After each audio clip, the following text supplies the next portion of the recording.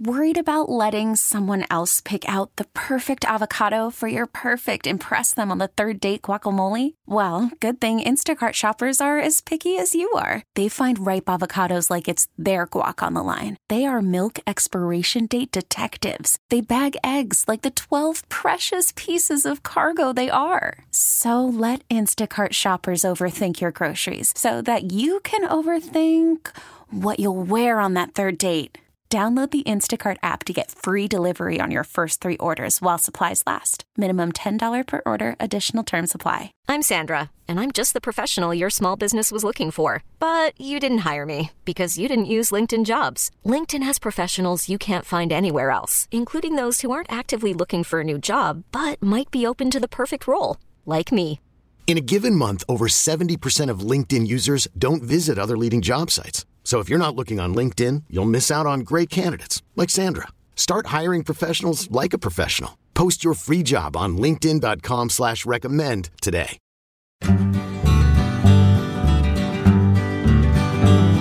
You ask me if I'm happy now. That's good as any joke I've heard. It seems since I seen you last, I done forgot the meaning of the word. Good morning. Welcome back to the Sports Radio 610 Outdoor Show on this Sunday morning. All right, it is 5:01 here in the Bayou City. Let's run down Port O'Connor Way now. Let's check in with our good friend, Captain Lynn Smith. Good morning, Lynn. What's up, buddy? Oh, man. Not much. Not much, man. Just getting ready to go back down south and load the truck here in a few minutes and head south again. Do some doe eradication? Yes, sir. Yes, sir. We are. Matter of fact. How many of y'all got to shoot? I think we got about 20 more to go. Oh, well, y'all are staying on top of it then. Yeah, we are. We had to take out about 60 or 70, and so we've done pretty good. But it gets to the point to where those does are kind of hiding. They're hiding from the bucks, really. Yeah, you think?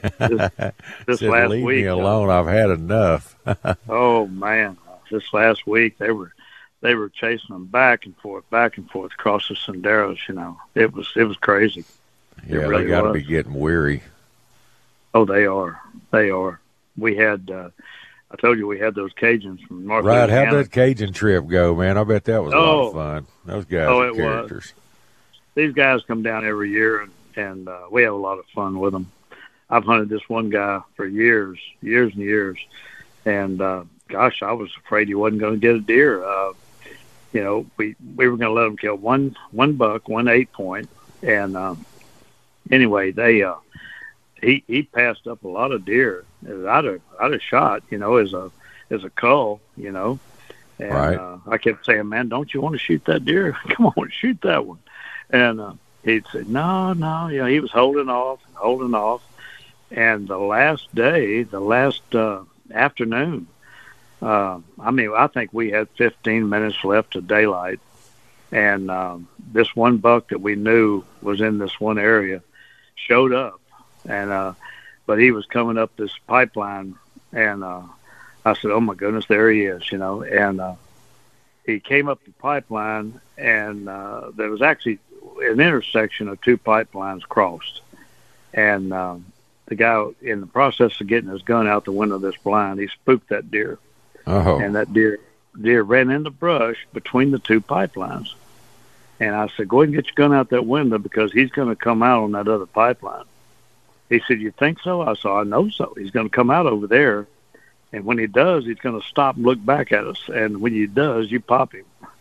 And that boy, he held his gun out that window for a good 10 minutes. I know it was getting darker and darker, and a deer came out, and I said, that's not him. That's a buck, but that's not him. That's a different one. Let him go. So this other buck went on, and we sat there and waited, and all of a sudden he came out, and sure enough, he came out and he stopped and looked back at us. I said, shoot him, take him. Boy, he shot him. And that was that picture of that buck I sent you, that 8-point. And, yeah. It was a good deer. It probably a 4.5-year-old 8-point, which is management deer. We just try to take off that place. But anyway, he was happy. And in the past, he's killed some really good deer for me. And he's taken some really good deer. So he was happy. So that's what it's all about. And, boy, I mean, we didn't have 5 minutes of daylight left, I'll guarantee you. And he made a good shot on that deer. It was probably at least 200 yards or more. And he dropped him. I mean, that deer didn't take 2 steps. He hammered him perfect. So made a good shot. But it was a good week. Those old boys, every one of them got their deer, and a couple of does. He didn't take a doe. He just waited. He just wanted a buck. So all he wanted, one deer. Yeah. But he finally got a deer, so he was happy. But we saw a lot of good bucks, and I saw the best buck I think I've seen on that ranch in all these years. I really did. Oh, he just took my breath away. He was the biggest muscled up deer. I mean, majestic. You always see that one deer that's just majestic. And I said, oh my gosh. I mean, he came up just a real small, narrow gully, and he was coming up toward us right at dark, and he just stood there. He was the prettiest thing I've ever seen in my life. He weighed well over 250, I'll guarantee you. My gosh. Oh, he was beautiful. Just absolutely gorgeous. He came up that gully and stood there probably 150 yards from us and just stopped and stared up toward us, toward that blind. But, I mean, it was a beautiful sight to see. And then he just eased off in the brush. But, man, oh, man, that's what keeps you coming, keeps you coming back. Yeah, it does. Man, I tell you. Boy, he was rutting, and big old neck was swollen up. Oh, man, he was a beautiful deer. Man, he was pretty. Big old chocolate horns, and big bases on him. Man, oh, man. Makes my neck swell just think about it, But, God, that had to be the prettiest deer I've seen on that place in all these years. And I don't think anybody's seen him before. When the rut kicks in. How those big deer like that just stay out of the picture, stay off trail cameras, everything. There's something else, man. Yeah. It is. Like that 6 I killed. Nobody had ever seen that or heard about it, or no trail pics, nothing. Just boom, out of nowhere. And the rut wasn't even on. He was living there. He just didn't ever, show himself. Yeah, it's amazing. Probably a nocturnal deer. Yeah, and like you say, it's amazing. They don't come out and go where the other deer are. And you would think at least a trail camera would pick them up, somewhere. But man, he was beautiful. Good grief! I'll have dreams about him. I'll guarantee you.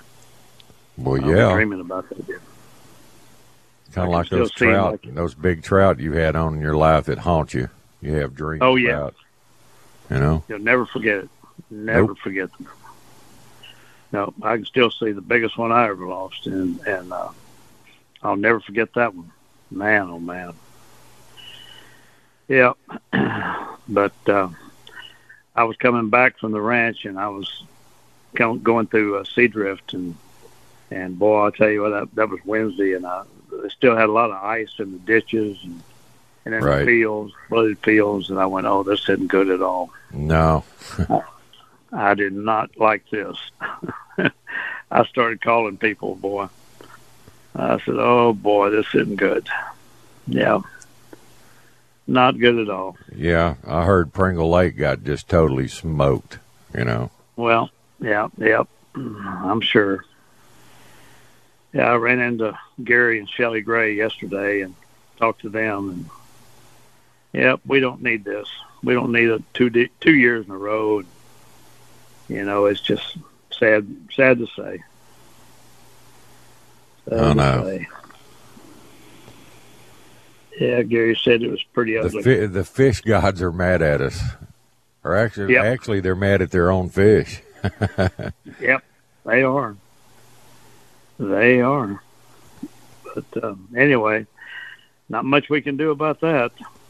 You know, we just got to deal with it. No, it's what we've been going through all our lives and for centuries on this planet. You know, that's just Mother Nature's way of cleaning the herd, I guess. I don't know. It's I guess. Last year it was crazy. I went back to areas that I'd fished for years and years, and waited drop offs and on good incoming tides, and just always smoked them on these one spots, and then you'd wade these areas and not catch a fish. You go, what in the world's happening? It was funny. Gary told me yesterday. He said some guy called him night before last and said, "Oh, well, what are you doing tomorrow, man? Are you booked?" He went, "What for? Or what are you coming down here for?" Yeah.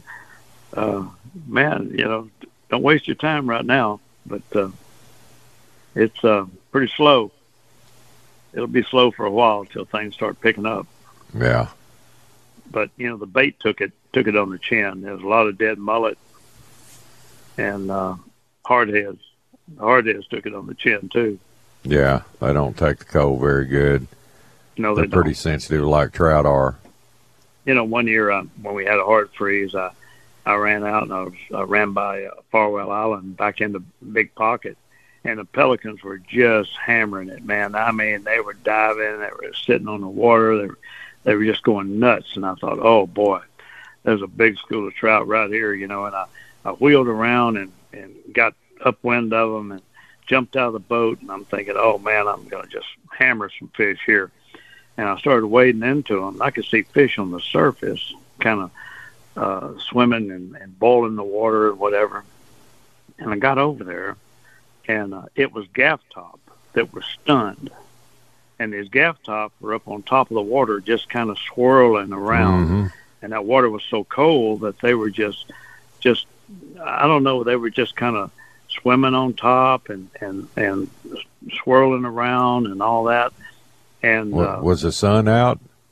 Yeah, they were trying to get to the close to the warmth as they could, Yes, that's right, exactly. And they were just right on top of this water, and they were just all around me. Pretty good sized gaff top. Yeah, after a freeze event, it's never good to see pelicans. That's usually not a good sign. You got problems. Yep, that's right. Those fish are trying to warm up. Mm-hmm. Uh-huh. Exactly. And it wasn't a mud bottom. That's the deal. Right. It was kind of a sandy bottom. So it's amazing those gaff tops still in the bay for these freeze events. Hardheads too. I thought they just went on out in the Gulf, man. I guess everything was running late this year. As far as these fish movements and patterns and everything was running about a month behind. Yeah. Well, 1 year, I guess it was in, I think it was in '83 when we had the real hard freeze. Right. And I ran out with my airboat, and I ran over South Pass. And I ran through South Pass Lake, and when I came out of South Pass Lake, there were a lot of dead fish. And I shut down. I had two friends with me, and I shut down and turned around, and one of them said, "What are you doing?" I said, "There's a dead fish there. I've got to go back and look at it. If that's what I think it is," I said, "I can't believe this." And I turned around and went back. It's about a 4-foot tarpon. Yeah. And, I mean, that tarpon stayed in the bay during those cold conditions. Isn't that something? I couldn't believe it. These fish aren't as smart as we think they are, I guess not. But, man, oh, man. It's amazing. I couldn't believe that tarpon was in the bay. I know. You see some strange things. You see fish that you, if you didn't have an event like that, you wouldn't even think there'd be something like that in the bay that time of year, I know. Yeah. The one thing you never see is sharks. You'll see dolphins. They'll take it on the chin. Gets too cold, but sharks, man, they get on out of Dodge, buddy. Winter starts coming. That water temperature starts dropping. They leave town. Oh, yeah. Always that doesn't hurt my feelings. That doesn't hurt my feelings any. Wish they'd stay out of town. Oh, yeah. Yeah, boy, they have that big shark tournament here every year, and out there at the hump, we always, fish around the hump and jump out of the boat and wade the hump and catch trout. And there was some guys waded out there and saw a big old shark, and they told some buddies about it, and they went out there and they chummed him up, and they caught him during that shark tournament. And I think you could start fishing at midnight, and I think about 3 o'clock in the morning they hooked him, and they got him up to the boat and tied him off alongside the boat and brought him in and hung him up. And I've got a picture of him. He was a 13-foot tiger. Oh, my goodness. Yeah, and he was right out there where we wade. That's a wade fisherman's nightmare. The biggest hammerhead I've ever seen, in the wild like that while I was wading was on the hump. Years ago, Blaine and I were fishing a tournament down there. He swam right between us. Boy, it'll take your breath away. Looked like a submarine coming at you. Yeah.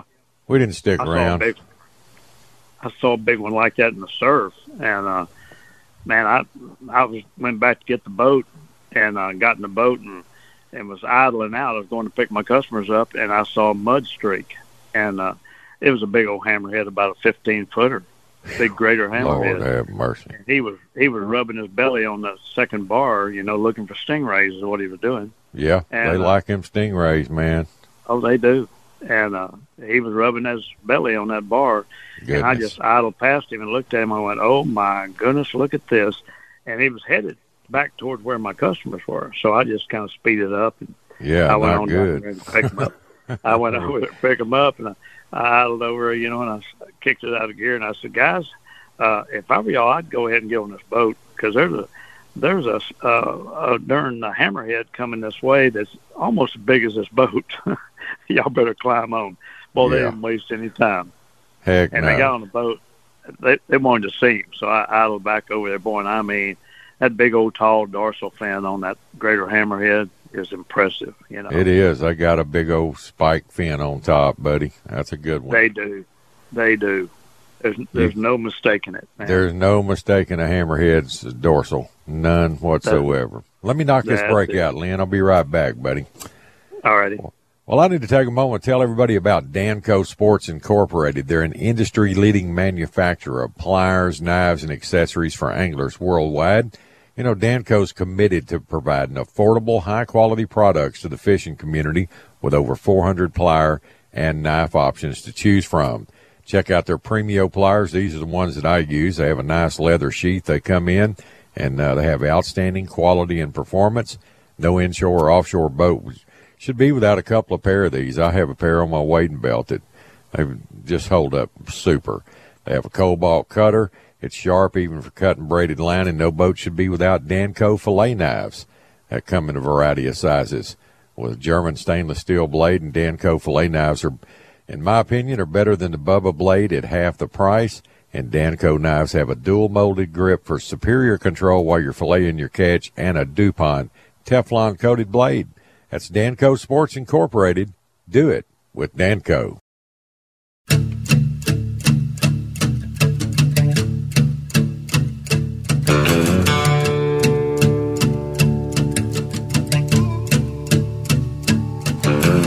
Lazy yellow moon coming up tonight, shining through the trees. Crickets are singing and lightning bugs are floating on the breeze. Good morning. Welcome back to the Sports Radio 610 Outdoor Show. All right, 5:22 here in the Bayou City. All right, Lynn, we're back. All right, man. I tell you I had what, a listener text me a picture of a really nice 12-point deer, 12-point buck, man. Beautiful deer. Oh, man. Well, I tell you, I don't know. They'd never seen that deer on their place either. Oh, is that right? Yeah. Oh, I believe it. I had a real nice 10-point, probably a 7 or 8-year-old buck. Had this one blind. We got this one blind sitting right on the edge of a pond, and It was 13 degrees down there in George West one day. 13. And that, of course, that pond was frozen over. And this big old buck, he was wide, had nice wide rack. And that buck walked all the way around that pond, walked right in front of the stand. He was trying to break the ice so he could get a drink. And he literally walked right in front of the blind. And he would step in that ice and slipping and sliding on that ice until he finally broke through and got him a drink. Man. But that was funny to watch it. But he finally broke through, got him a drink of water. But boy, it was cold. But that Mr. Buddy sure felt good in that stand. I'll tell you that. I promise you that, bud. That's without a doubt. That was brutal cold. Man. I got another text from a listener here. I don't know where this one came from. This is pretty funny. He said we were so poor when I was a little boy, and my mama didn't have anything to cook. She would just read the recipe to us. And one of my brothers was hard of hearing. He almost starved to death. That's pretty funny. Oh, that's funny. That's funny. That's a good one. That is good. That's pretty good. Oh, yeah. Well, I remember the days, though, with the heaters, we were talking about the other day, but the coffee can with a roll of toilet paper in it. Yes, remember that? Alcohol, yeah. Oh, yeah. Oh, we used to use that in the duck blinds, That's what we used them in, duck blinds. Yes, sir. Oh, yeah. Oh, that was the way to heat them up. Coffee can. Yes, sir. That's it. You better know it. Yeah, we did that for years and years. That was our Mr. Buddy growing up. That saved us. We're coming a long way with technology in all aspects. Boy, I'm telling you, man. Most for the good, but some for the negative. Just, man, when is it going to stop? Oh, man. Yeah, it was funny. I dropped this hunter off and the blind, and it was I put that Mr. Buddy in the stand, and I went and parked the truck, and I got back to the stand. He already had that Mr. Buddy going. Boy, that stand was nice and warm. Yeah, man. I said, boy, didn't take you long to get it going. He said, oh, no. No. But, yeah, we went through quite a few bottles of propane last week. I'll guarantee you. It was well worth it, though. I took a bunch of them with me. Yeah, every winter I've got a section on my porch. It's covered, but I'll cover it in. I'll just throw some OSB up and screw it in, for the dogs and the plants to get out of the weather. And I'll just take an old fish cooker and just turn it on and leave it on low, to keep it warm in there for the plants and the dogs. And they weather right on through it. There's all the comforts of home. Oh, yeah. Oh, you better know it. Well, my yellow, the one that Crocker gave me, she stays in the house with me. She's a house mouse, but that chocolate they just smell so bad. You can give them dogs a bath and they reek after that. They just have that smell to them, kind of like a Chesapeake does. Oh, my goodness. I had a Chesapeake years and years ago. Boy, he was a brute. Man, boy, they get ripe at about the end of the hunting season. I can't even hardly stand to touch them. I had a customer one morning sitting in the blind next to me in the set of pitch, and he goes, boy, that dog's ripe. I said, oh, you just wait till the end of the season. You think that's bad. Oh, and that dog just sits there and grins at you, boy. He just loves it. Yeah. And in cold weather doesn't even affect those dogs. They're icebreakers, man. Well, they were bred for up north. They're bred for up north. Got that old curly hair on their back, and you pour water on it, and it runs off like a dog's, a duck's back. Oh, yeah. Back in '83, when we had this hard freeze here, a friend of mine and I, we were hunting down here, and we would swap off dogs. We'd hunt his dog one day and then my dog the next, and I mean, it was brutal on them, and the dog would go out and retrieve duck and come back and give you the duck, and then he'd get in front of the blind, and he would rub up and down the blind, getting that water off of him. get that ice off of them. Right. Because it was just so cold. They'd go up and down in front of the blind, rubbing on the blind. Oh. Get that water off of them. It was cold. Man, it was cold. But I had a little stand in front of my blind for the dog, and boy, my dog loved it. He'd jump up on that stand, get out of the water, Boy, he loved that little stand. You ask the average Joe the coldest they ever been, and it's always probably 90% of them will say it was duck hunting. Oh, yeah. Oh, absolutely. Boy, I've had some miserable duck hunts, especially when you got to run by boat and you look down, you got a snot sickle hanging about 6 inches out of each nostril and just frozen. Look like a walrus. Oh, yeah. Well, when in '83, a friend of mine and I were running across the bay, and he was running the airboat, and I was holding the Q-beam, and all of a sudden he just let off the gas, and we both just stopped and kind of looked at each other like, good grief. It looked like the north wind had blown the water out of the bay. But what it was ice, 300 yards out into the bay. And I'd never seen that, ever. And, it was 6 degrees down here. Oh, Lord. And the airboat would jump up on the ice and run on the ice and then break through. And, gosh, I mean, I had never seen that. It was incredible. And when we ran back in there where my blind was, you'd break the ice up with the airboat, and the ducks they were falling in and landing, 30 feet from us. I mean, it was incredible because they didn't have anywhere else to land. There was no open water. Oh, it was insane. We had pintails, widgeons, and teal landing all around us.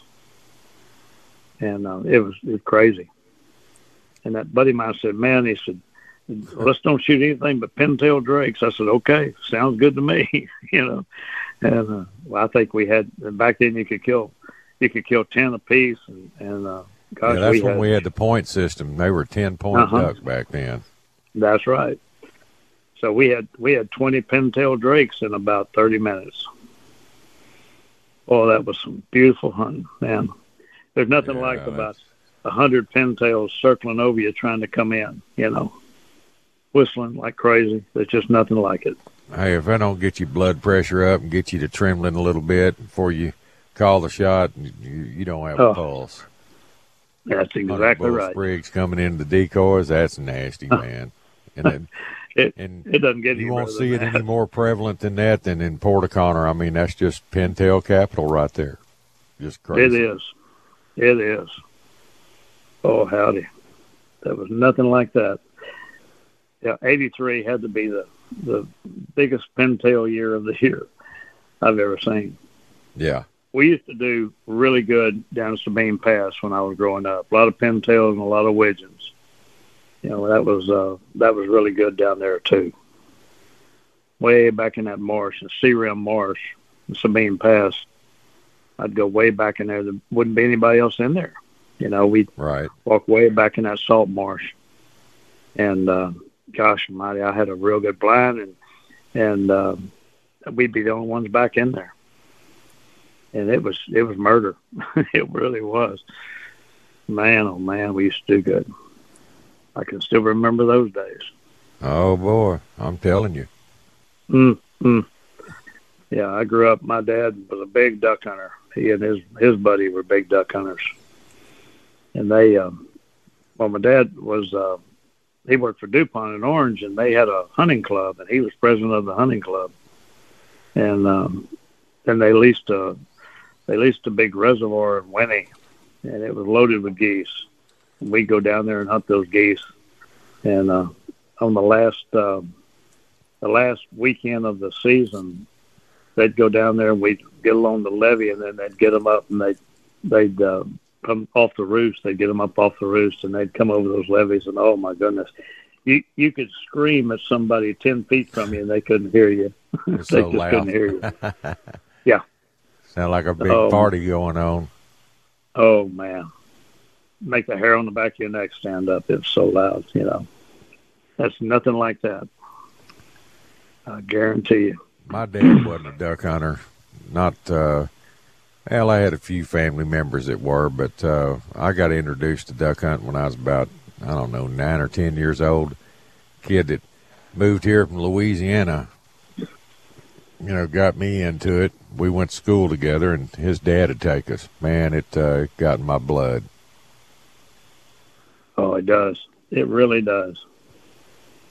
But, they did it right, and they had good property, and they knew how to throw a spread and put decoys out and all that, and good quality blinds brushed up properly. And, a lot of people, they don't realize how far that goes when when you're setting up a hole. You got to set it up right. That's right. Makes for some good shoots if you set it up right. That's right. When they first came out with the Robo Ducks, when I've heard about them, and I saw it in a magazine, and I ordered one. And so I told this buddy of mine here in Port O'Connor, I said, man, we got to go try this out. This is going to be unreal. We went out and went out to my blind and set this thing out, set up a good spread, big opening in the middle. And I put that Robo Duck up, turned that thing on. And for the first hour, I think we never fired a shot. We just sat there and watched it. And the pintails would just come over in huge flights and just fall in there on us, fall in there to us. And it was amazing. I mean, we just were in awe. And there were airboats coming by us and turning around and coming back to see what in the world is that, Yep. They were trying to figure out, what is that? And we just sat there. We couldn't believe how well it worked. And now the ducks are all getting used to them, Yeah, they're not as responsive to them as they were back when they first come out. I'll tell you, probably the best is the Mojo dove decoys. Oh, yeah, that works. In South Texas, you put 4 or 5, 6 of those out, and you can sit on a tailgate of the truck and drink beer, and you can't beat the doves off of you. I know. I know. They decoy in like ducks, man.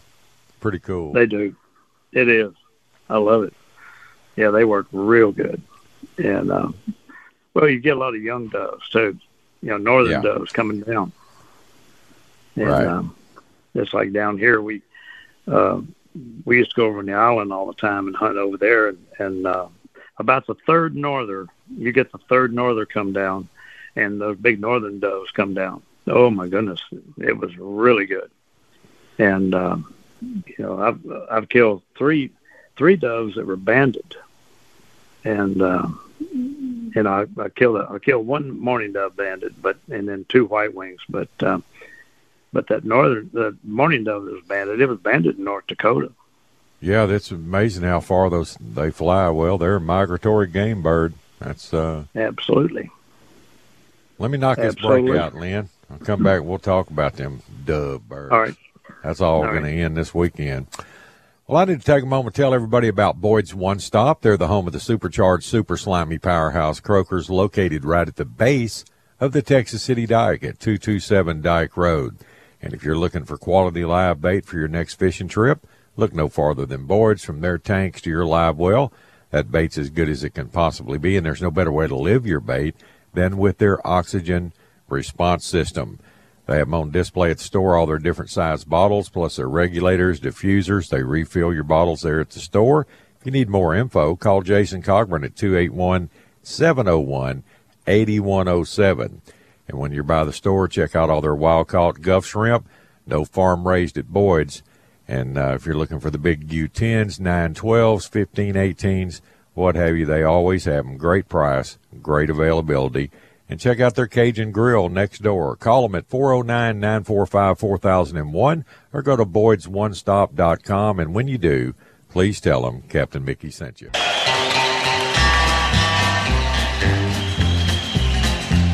I hear the train a-coming, it's rolling around a bend, and I ain't seen the sunshine since I don't know when. I'm stuck in Folsom Prison. Good morning. Welcome back to the Sports Radio 610 Outdoor Show. All right, 540 here in the Bayou City. All right, Lynn, we're back. Yes, sir. And I'm not going to Folsom Prison. I don't like being locked up. No. This weather and cabin fever's about got me as restless as they come. Well, it's going to get worse.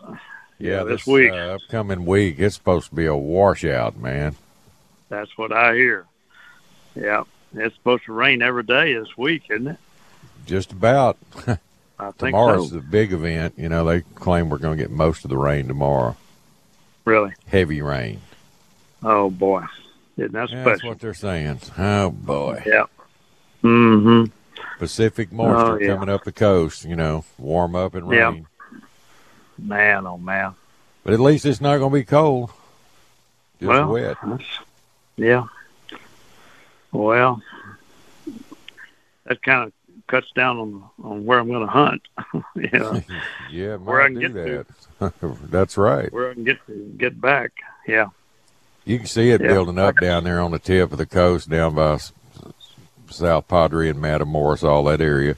It is drifting out in the Gulf. I guess the direction it's moving east right now, and but apparently it's going to grow into something and then come inland. That's never pretty. Be nice if it stayed out there and went over and rained in Louisiana. They could use it over there for the crawfish crop. Yeah. Oh, I got stuck one day this year. Just was going over to one of my favorite blinds, and it's kind of a low area, but I didn't realize just how low it was, you know. And I got in there, and this old Suburban, the 4-wheel drive doesn't work on it anymore, and I got in there, and you know the dust level is about 6 inches thick, right? And man, it was ugly, and I tried to back out there and forward and back, and it was just worthless. So I called the ranch manager. I said, "Why don't you come over here and bring a shovel?" And once I shoveled that top layer of dust out there, you know, mud, and down to the hard layer, I was able to get out there. But you know that dust, you know, it just builds up like a talcum powder sand, you know. It's so loose, and I mean, you can even get stuck when it's dry if you don't watch what you're doing. You got to have 4-wheel drive, but man, when you get all that rain, it's like you're pushing a little tidal wave of mud in front of you as you're moving down a sendero. It's kind of crazy. Oh, yeah, it's terrible. It's nerve-wracking. Terrible. Because it is. Naturally, when that happens, you're 8 or 10 miles from the ranch house, and oh, we've seen some daisy chains in the days down there. Everybody hooked each other, buried, man. Tractors, all kinds of stuff. Oh, yeah. And I started to take my truck that morning because I knew, you know, it was kind of wet in this area where I was going to go. I started taking my truck because it's 4-wheel drive, and but I didn't. I kicked myself for not doing it. But anyway, so I may not. I don't guess I'll be going to that stand this week. But I know there's some does. If we get the rain like they say, you know. I know it depends. Yeah, it's not going to happen. Hope they're wrong. Not going to happen. But now those old does, man, they're running ragged. I felt so sorry for one doe this last week. Oh my goodness, she was a young doe, and boy, these bucks were chasing her like crazy, and they ran her back in the brush, and they were back in there for a while. And pretty soon, here she came out running out.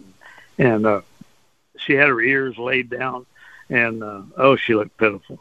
And she kind of rested and ate a little corn a little bit. And next thing you knew, boy, here they were chasing her again. You know, oh my goodness, back and forth. And she just looked pitiful. I felt sorry for her. Oh my! Was her hair all ruffled up down her sides and her back where they'd been mounted? Yeah, just beat up. No, she was beat up. You know, they had her back in that brush, and they were working her over. And I said, "Oh my goodness, I feel sorry for her." And she was a young doe too. Yeah, she was pretty young, but yeah. And I was telling somebody about her a couple of nights ago, and they said, "Well, you didn't shoot her, did you?" I said, "No, we didn't shoot her. We let her go." She was probably hoping you would. Yeah, she probably put me out of my misery. Take me. These guys are killing me. You know, people don't realize how much body weight those does lose, too. Oh, yeah. I know it. Oh, she wasn't. She had lost a bunch of weight. You could see her ribs. Yeah. All they're doing is just running her, boy. She was back and forth across that sendero. Oh, my goodness. And there were like 2 or 3 bucks chasing her, you know. They were all over. Crazy. But I saw in the process, I saw like 2 or 3 cull bucks that needed to be taken, you know. Right. But we're getting down to the point to where we don't have many buck tags left, you know. Just a handful of buck tags left. Right. We got to take care of those quick. Now, how long does that run? How long do you End have of to use February. those? End of February on the buck tags? Uh-huh. Yeah. Yeah. On the MLD, you know, we Right. can hunt at the end of February, but yeah, some of those bucks are, you know, need to be taken, but we need to go ahead and take them, get them out of there. But we should have taken them earlier. You know, a lot of them, but some of these hunters, they don't want to shoot those culls, you know. Right. And you beg them. Boy, I was begging this one guy, and I was going, "Come on, man, shoot that deer." And he goes, No, I want to hold off. I went, "Come on, man, we need to take that deer." I almost said, you know, hand me the rifle, I'll shoot him. Sure. You know? But they don't want to. They don't want to shoot. They're afraid that the buck of a lifetime will step out right behind him. You know. Yeah, that's the deal. I mean, it's. I'd probably be the same way too. Sure. Absolutely. And there's a good possibility of that. I never forget one time down in South Texas, I was on a company lease, and we had I was working for an engineering company, and we drew names, and I got drawn to be able to go down and hunt. And they said, just, you know, we could kill a doe and a buck, and so we narrowed down the time for us to go, and we were going to be leaving. And I said, well, I better go ahead and just take a cull buck or something. And there was a spike, a tall horn spike, and I walked up on him, and he was grazing, and I thought, well, I'll just go ahead and shoot that tall horn spike. And I knelt down and against a tree. I was leaning against a tree, and I figured, well, I'll just shoot that spike in the neck. And I shot that spike, and I mean, right behind him in the brush, it looked like a 10 or a 12 point, jumped up and ran off. I mean, big old buck. So you never know. I mean, they're there. You just don't. They're like ghosts, man. And then all of a sudden they just appear. Oh yeah, they're like ghosts. We were looking at several bucks the other day. There were 6 bucks at this one feeder, no does, just bucks. And I looked over to my right, and there was a buck laying down. He was an 8 point, and he had big old tall horns. And he was just laying down about 50 yards from the feeder, just laying there, kind of chewing his cud, you know, just kind of laying there. And, of course, they lay there with their back to the wind, so they can smell anything coming up behind them. And they're looking downwind. But he was a good one, boy. He had pretty good heavy horns, and then, you know, you look around, you look back, and he's gone. You never saw him get up or anything. I had a listener just text me. He wanted to know. He said, "Does Lynn have any more cull hunts left?" No, I don't, because, like I said, I think they're narrowed down to a handful of tags on the bucks, and I think he's pretty much got those promised. But right, you know, I think we had to take, you know, for the end of the season, I think they ended up with about probably 70, 75 bucks, and same with the does, you know. Right. And you know, we could start hunting in October, and till the end of February. That's a long time, but you think that's a long time, but that's a lot of gutting and gilling, you know. You get pretty tired of cleaning deer, I guarantee you that. I promise you. I don't like cleaning them anymore. That's man, a lot of work. Well, of course, we don't field dress them anymore. You know, nobody does. I mean, we don't field dress them. We bring them back to the lodge and hang them up, but we don't field dress them. And but it doesn't take 15 minutes to clean one anymore. But it's Blaine used to have a guy there at his ranch, old Derek. I'd never seen anybody clean a deer that. I've seen videos of it, you know, guys that really just get after it. And I'm talking from the time you hang it up and get the knife out, and I mean that deer is quartered up and in the cooler in 5 minutes. Mm-hmm. Not one hair on that meat, just perfect. Right. That's getting it. Well, that's what we do. You know, we quarter them up, and they're in the cooler. You know, that's exactly what we do. It's the way Skin I them do out, it. quarter them up. That's it. Skin them down, You bet. quarter them up, backstrap them, tenderloin them, get on with it. Yeah. Yeah. Get the tenders out. We had a guy that on the ranch next to us. It was funny. He said for years and years he was on a deer lease, and he'd cut the tenderloins out, and he had the guys on the lease convinced that those tenderloins were poison glands. That's what my Uncle Joe used to tell all them pilgrims he'd take hunting up there around Hondo. He said, yeah. He said, what's wrong with that meat there? He said, those are spoil glands. You got to get them out of there. Oh, yeah, those are poison glands, man. Yeah. Here, put them in this bag and throw them in that cooler, and I'll take them off the ranch. Mm-hmm. Yeah. How about that? Yeah. Oh, yeah, we'll get them off the ranch. Mm-hmm. Yeah, buddy. Oh, I've seen a lot of stuff over the years hunting and fishing. A lot of things people do. Pretty funny. Oh, yeah. Oh, yeah. But you see it all, boy. I guarantee you. Yeah, I killed my first deer. It was a spike, a young spike, and I saw one the other day that had horns just about like the one I first killed. I said, I told my customer, I said, see that little old spike? I said that was about the size of the first one I ever shot when I was real young. I was so proud of that deer. Yeah, I was proud as punch, But it's a good sport. Oh yeah. Wonder how many people in the state of Texas deer hunt. Well, I mean, there's other states that there's more hunters per capita than here. They take their deer hunting serious. Oh, I tell you, I saw some report on it. I mean, it's incredible the number of deer hunters. It is.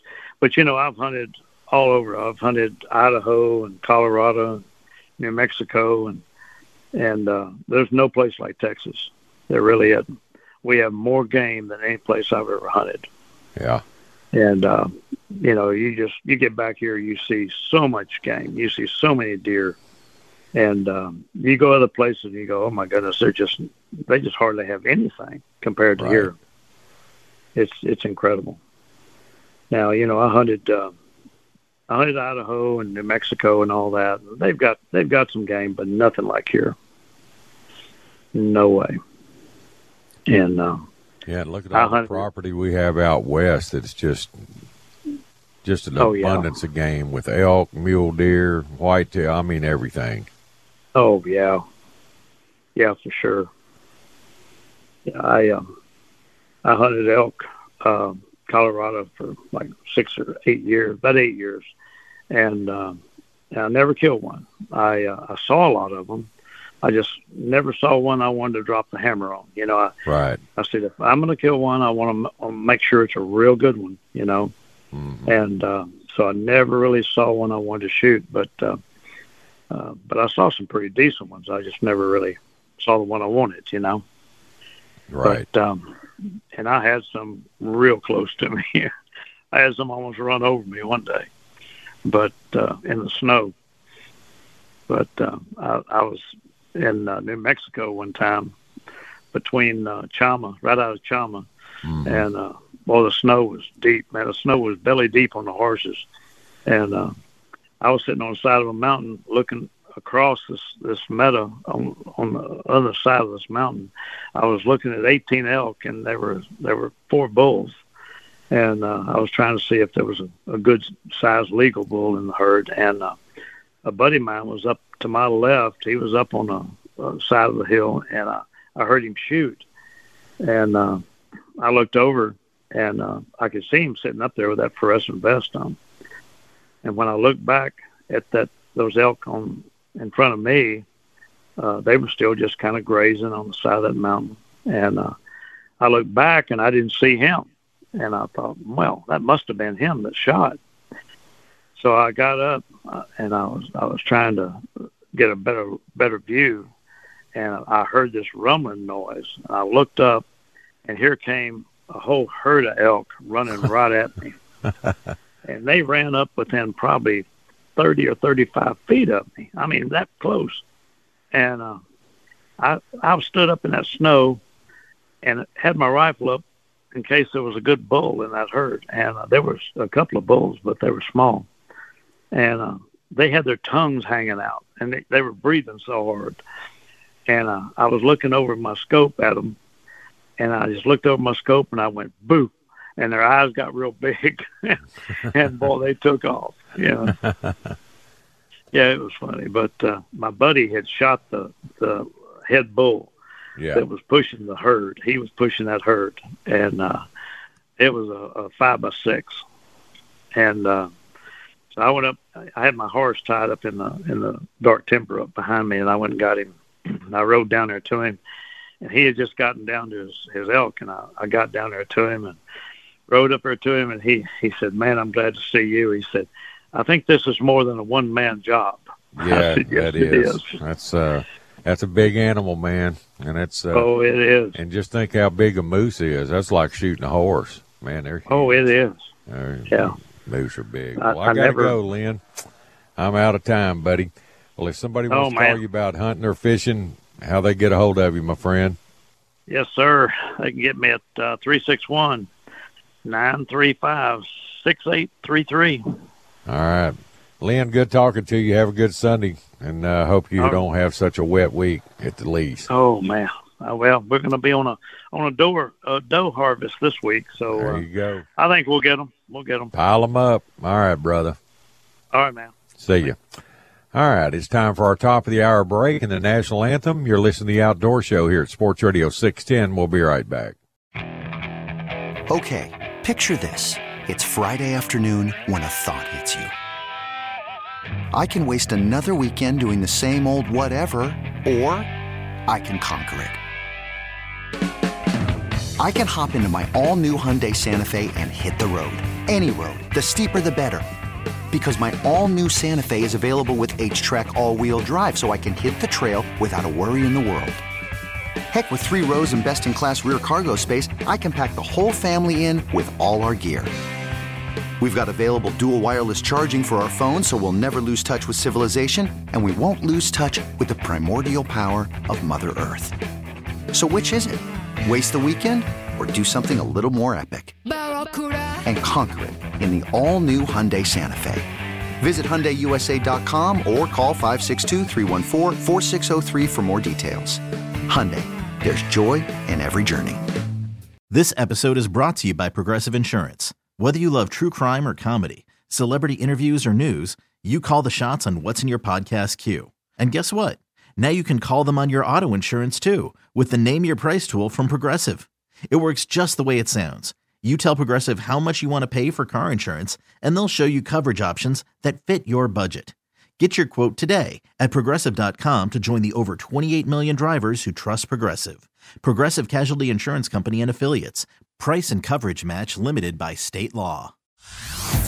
Hey everyone, Boomer Esiason here. The NFL draft is behind us and your favorite team is now gearing up for week number 1. The free Odyssey app puts you right in the middle of the pro football conversation with the biggest sports radio stations from across the country. The local voices who know your team the best, giving you their unfiltered takes on the current state of your squad. It's always football season right here on the free Odyssey app.